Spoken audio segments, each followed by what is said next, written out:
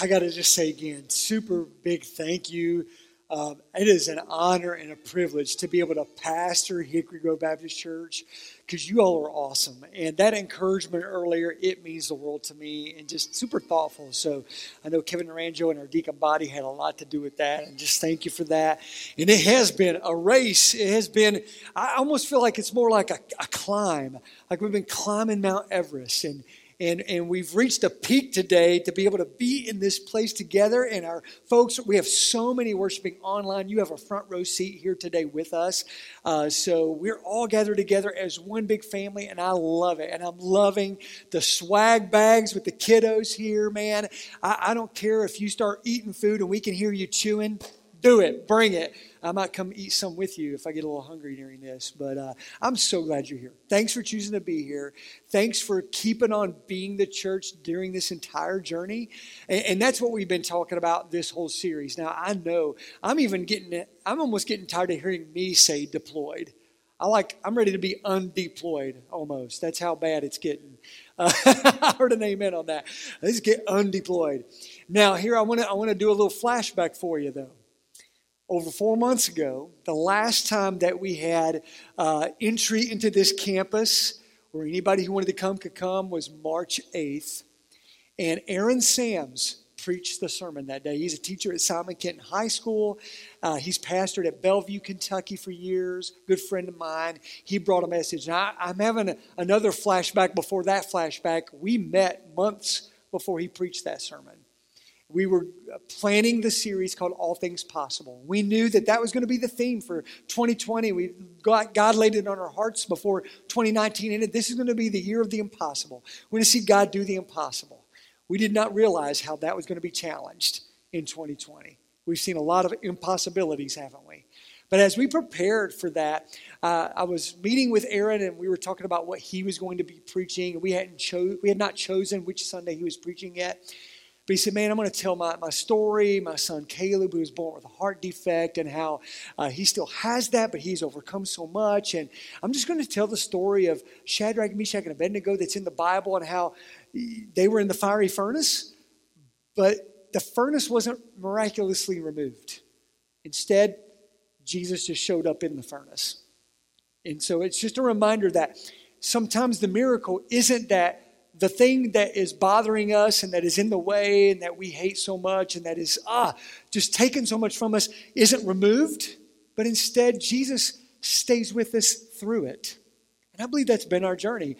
So prophetic that was the sermon that God laid it on Aaron's heart to preach way before March 8th. And even on March 8th, we had no clue that the next time we would re-enter the campus would be July 5th, 2020. But yet, here we are in this place.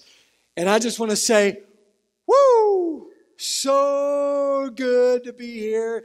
I love seeing your faces, whether they're masked or not. They're so good to see. And I know the ones who have your masks on, you're just smiling really big. I can tell it by looking at your eyeballs. It's all good. But let's go back to that concept of deployed. What I want us to talk about today, especially it being Independence Day weekend, is how freedom to worship was never lost. Freedom to worship was never lost from day one. Now, it probably felt like at times that we lost a lot of freedoms. And I think that's been something that's been debated. I mean, some of us have been really either sad or even mad at times, feeling like, wait, so I have to do this, or I'm not allowed to do this. It feels like my freedoms have been invaded in some ways. And if you felt that, I want you to lean in just for a little bit today, because in the short time we have together, we're going to look back at the first century. We're going to look at Acts 8 and just the first 8 verses of that chapter. And in the first century, they too went through a tragedy that took a lot from them. And yet we're going to see that the thing that was not taken from them was the freedom to worship. So let's start. Acts 8 verse 1, the very first sentence says, and Saul approved his execution. What? The whole chapter before was all about a wonderful, godly, righteous, full of the Holy Spirit man named Stephen. Stephen is now known as being the first Christian martyr, the first one to die for his faith, the first one whose life was taken from him by a mob of angry Jewish leaders because of his faith. And Saul approved his execution. Saul was very influential. He was a Jewish leader. He was a Pharisee of Pharisees. And so when he approved his execution, let's see what happened next. Because of that, and there arose on that day a great persecution against the church in Jerusalem. And they were all scattered throughout the regions of Judea and Samaria, except the apostles. So here's what happens. Chapters before that, we find that there was at least 8,000 followers of Jesus Christ in Jerusalem. And because of this violent movement against Christianity, because those who were following Jesus were being persecuted, all but about 11 of them left Jerusalem. Now that does not sound like freedom, does it? Well, if you think that doesn't sound free, let's keep reading. Verse 2, devout men buried Stephen and made great lamentation over him. In fact, they probably risked their lives to give this man a proper burial as Christ followers. Verse 3, but Saul was ravaging the church and entering house after house. He dragged off men and women and committed them to prison. Well, that doesn't sound like freedom, does it? And that's what life was like as a church in the first century. That was the tragic event of that day. And you could almost make the argument that not too many people would have blamed him if they would have said, you know what, we're just going to lay low and not even mention Jesus for a while. But that's not what they did, because we see in verse 4, now those who were scattered went about preaching the word. Boom. There's freedom. Everything else we just read didn't sound like freedom to me. Saul ravaging the church, men and women being dragged out of their houses and arrested, men being put to death for their faith in Jesus Christ. Doesn't sound like freedom, but there it was, right there. Those who were scattered went about preaching the word. I want you to know this today. Absolutely nothing will ever be able to stop you from worshiping God. Nothing. No pandemic. No persecution, as we saw in the first century. No political divide. No rules of safety. Nothing can stop you from worshiping God except you. You're the only one that can stop you from worshiping God. And if you're feeling like you've lost a lot of freedom right now in the 21st century, all you got to do is rewind to the first century and we see it right there. The persecution didn't stop the first century church. So it's my hope and my prayer that a pandemic will not stop the 21st century church. You know what? I believe I see evidence that it hasn't. I've seen people being the hands and feet of Jesus right where you live, right where you are.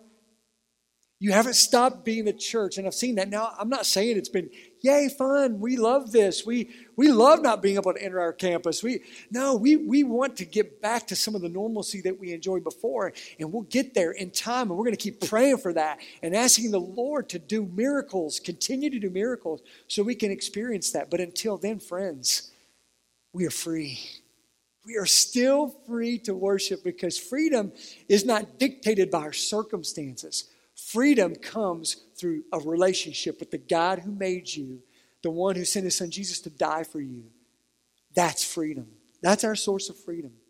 It says in verse 5, Philip went down to the city of Samaria and proclaimed to them the Christ.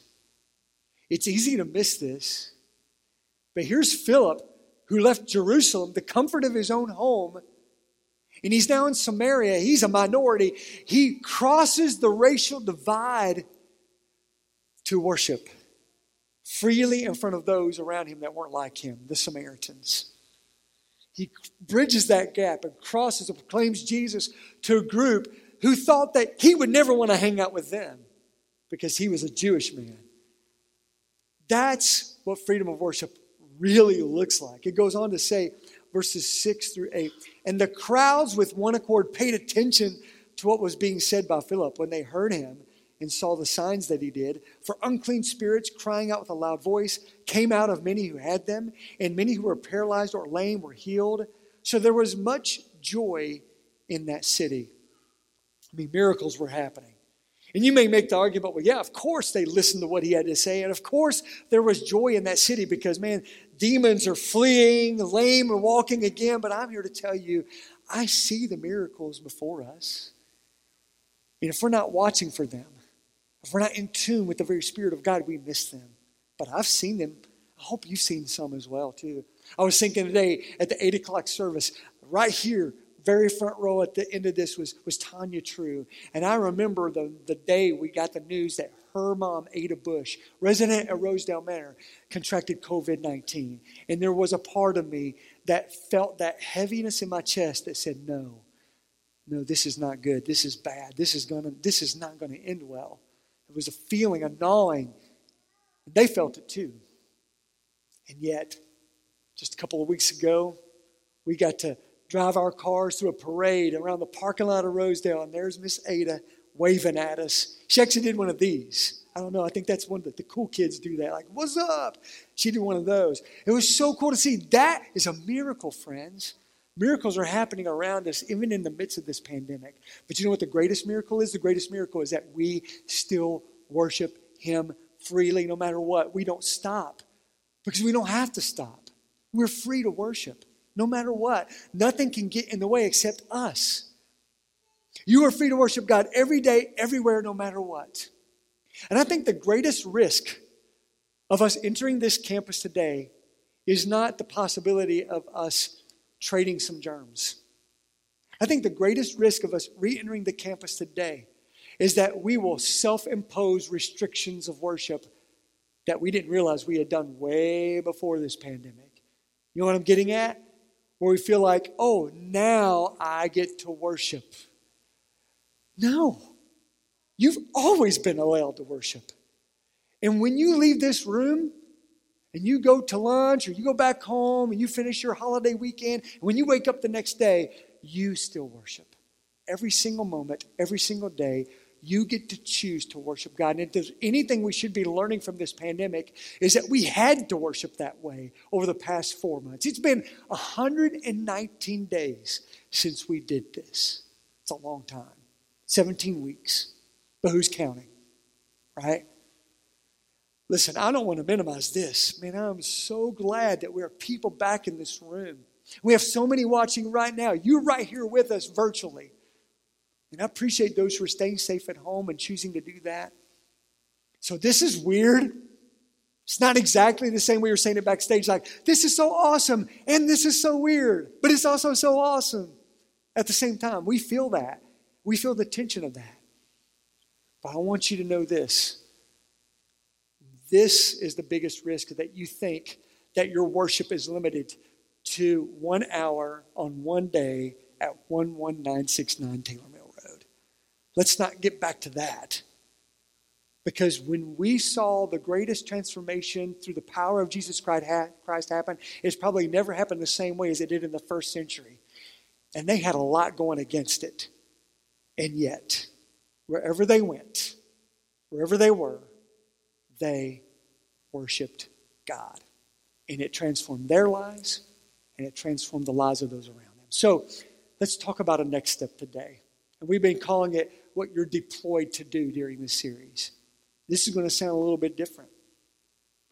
Today you're deployed to confess to God one thing that you are letting hinder your worship. Confess to Him one thing. When we pray in just a moment, you tell Him. Think about it right now. What is the one thing that's hindering? Don't think about this moment right here. Think about when you wake up tomorrow. What is the thing that gets in your way? What is it? There might be multiple things. Whatever it is, name it before God and say, God, I need your help with this because I'm letting this stop me from worshiping.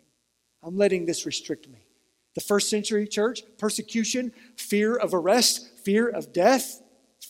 That was some of the stuff they dealt with. For us, it might be that just getting through this junk that we're going through right now. And it's so hard and it makes you feel sad at times, makes you feel mad at times. And it's hard, isn't it? It really is hard. Let's not pretend it's not. But if they got through a persecution in the first century, we can get through a pandemic in the 21st century by the power of God with His help. And that's why we come to Him and we confess it. We say, God, I'm letting this get in the way of worshiping You. Will You help me? kick it out of my life.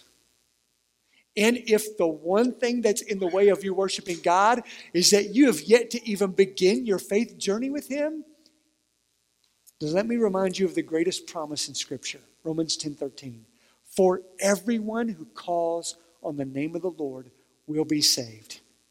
And when Philip left Jerusalem, homeless, and found himself in Samaria, and he proclaimed the word of God, other people did just that. They called on the name of the Lord Jesus Christ, and they were saved, and they were free as free could be. And I invite you to do the same today. Let's pray. Father, I come before you now thanking you that you've loved us so much from the start. You created us. You created every single person in this room. And Lord, you sent your son Jesus to die for the sins of the world. And in this moment right now, Father, if there even be one watching or listening or here in this room has yet to say yes to you and give you their old life and therefore receive new life, eternal life freely from you, may they call upon your name right now and just say, Jesus, save me. I need you, God. Will you come into my life and give me new life? Make me free as free can be. Father, may anyone who is praying that prayer right now know. Help them to feel the weight of their sin being lifted from their soul. Help them to feel right now the freedom that comes from having everything they ever need in you. Father, Lord, we thank you for this. We ask it in Jesus' name. Amen. Man, if you took a step of faith today, I want you to let us know that because we want to celebrate that. We want to encourage you. We want to equip you as you continue to take more and more next steps in your faith journey. All you have to do to let us know that is to take out that mobile device, text the word STEP, S-T-E-P, to 859-356-3162. Just text that word to us. We'll get that. We won't stalk you too much. We just want to celebrate your decision and equip you in every way. And I just want to say this. Let's not stop praying. Let's not stop worshiping. Let's not stop being the hands and feet of Jesus right where you are. We are still the deployed church, even though the campus is reopened. I'm excited for the days to come, but I'm most excited that thanks to Jesus Christ, no matter what my circumstances are, no matter what your circumstances are, you are free. God bless you guys.